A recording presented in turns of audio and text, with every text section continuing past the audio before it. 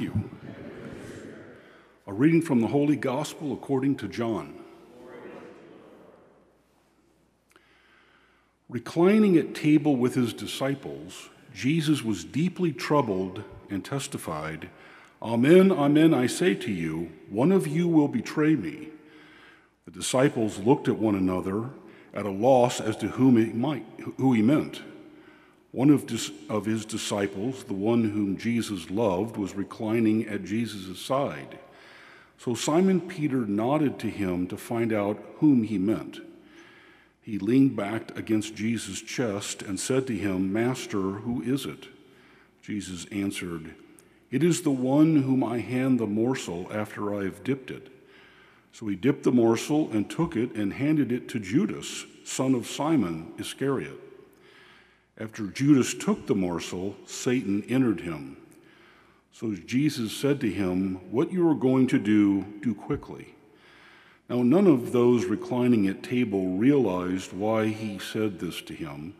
Some thought that since Judas kept the money bag, Jesus had told him, "Buy what we need for the feast, or to give something to the poor."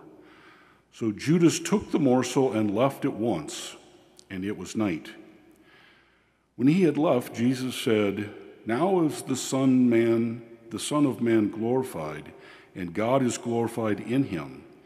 If God is glorified in him, God will also glorify him in himself, and he will glorify him at once.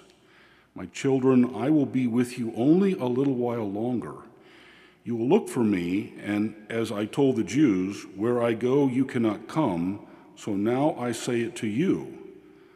Simon Peter said to him, "Master, where are you going?"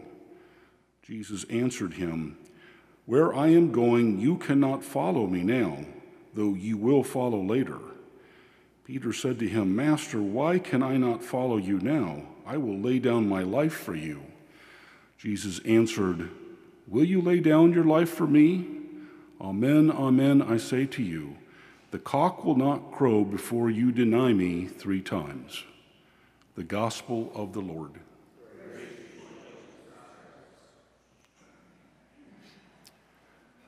Well, good morning.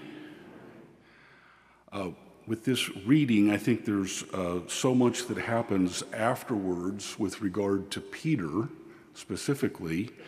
And I think the notion that has been connected with Peter in his denial, when he's called a coward,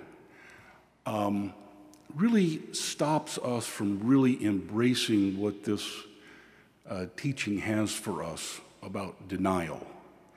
And I think it's even more so in our country, America, because bravery is so ingrained in our souls. Bravery is what we're about.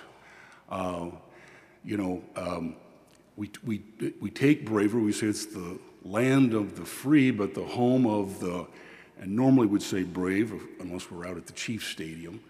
But bravery it's a stumbling block for us when we think about Peter's denial. And as I've really reflected on this, I don't think that Peter was a coward. He wasn't a coward in the way that we might think he was afraid of dying. As we explore what happened in the garden, he had a sword, and there were only a few disciples who had swords. And as it's described in what happens in the garden, there's really only one way to cut off an ear. And that's swinging for the neck like you want to take it off. It's not up and down, it's side to side.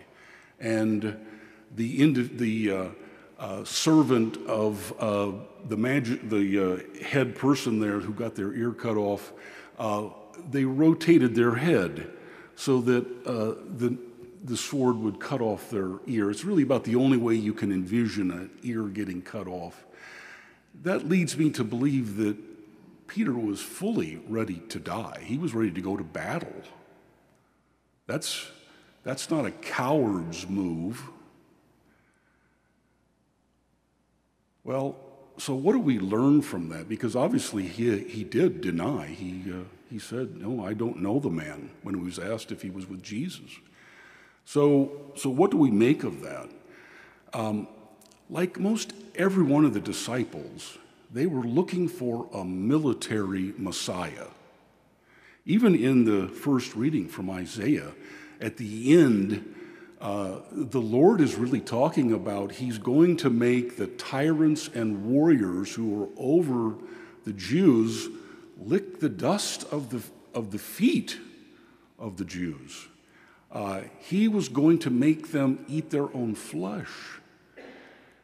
It was a military Messiah that Peter was looking for.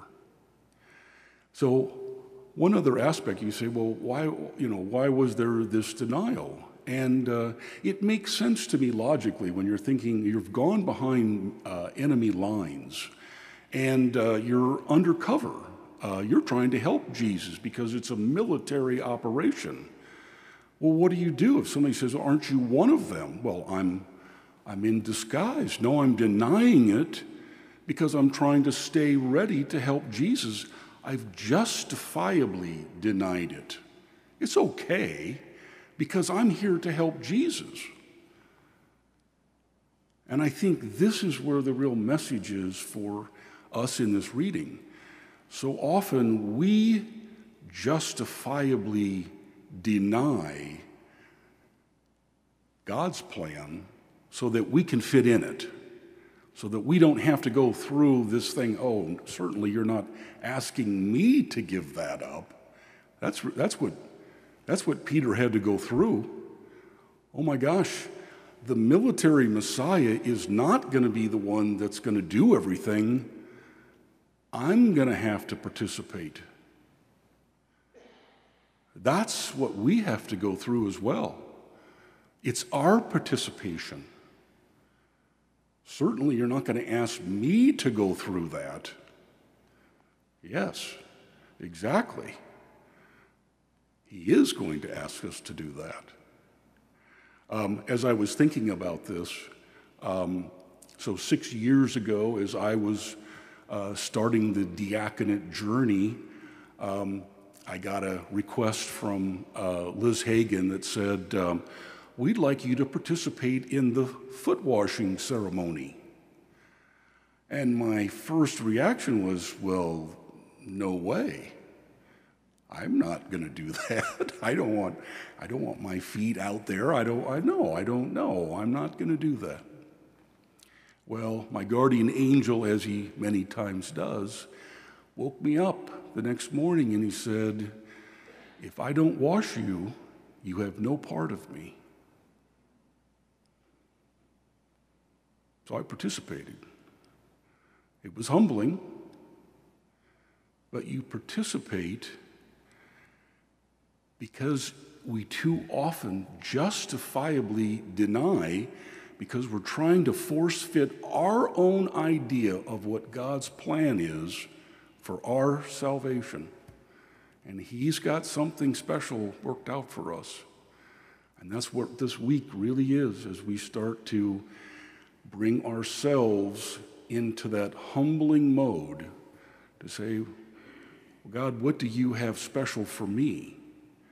My own crosses, embracing them because they've been created for my own salvation. And that's what this Holy Week is. And I think that's what this message is. When Jesus says, who's going to deny me? Well, it's really us. And we have to ask ourselves all the time, how am I justifiably denying what God is asking of me? Let's stand and offer our petitions.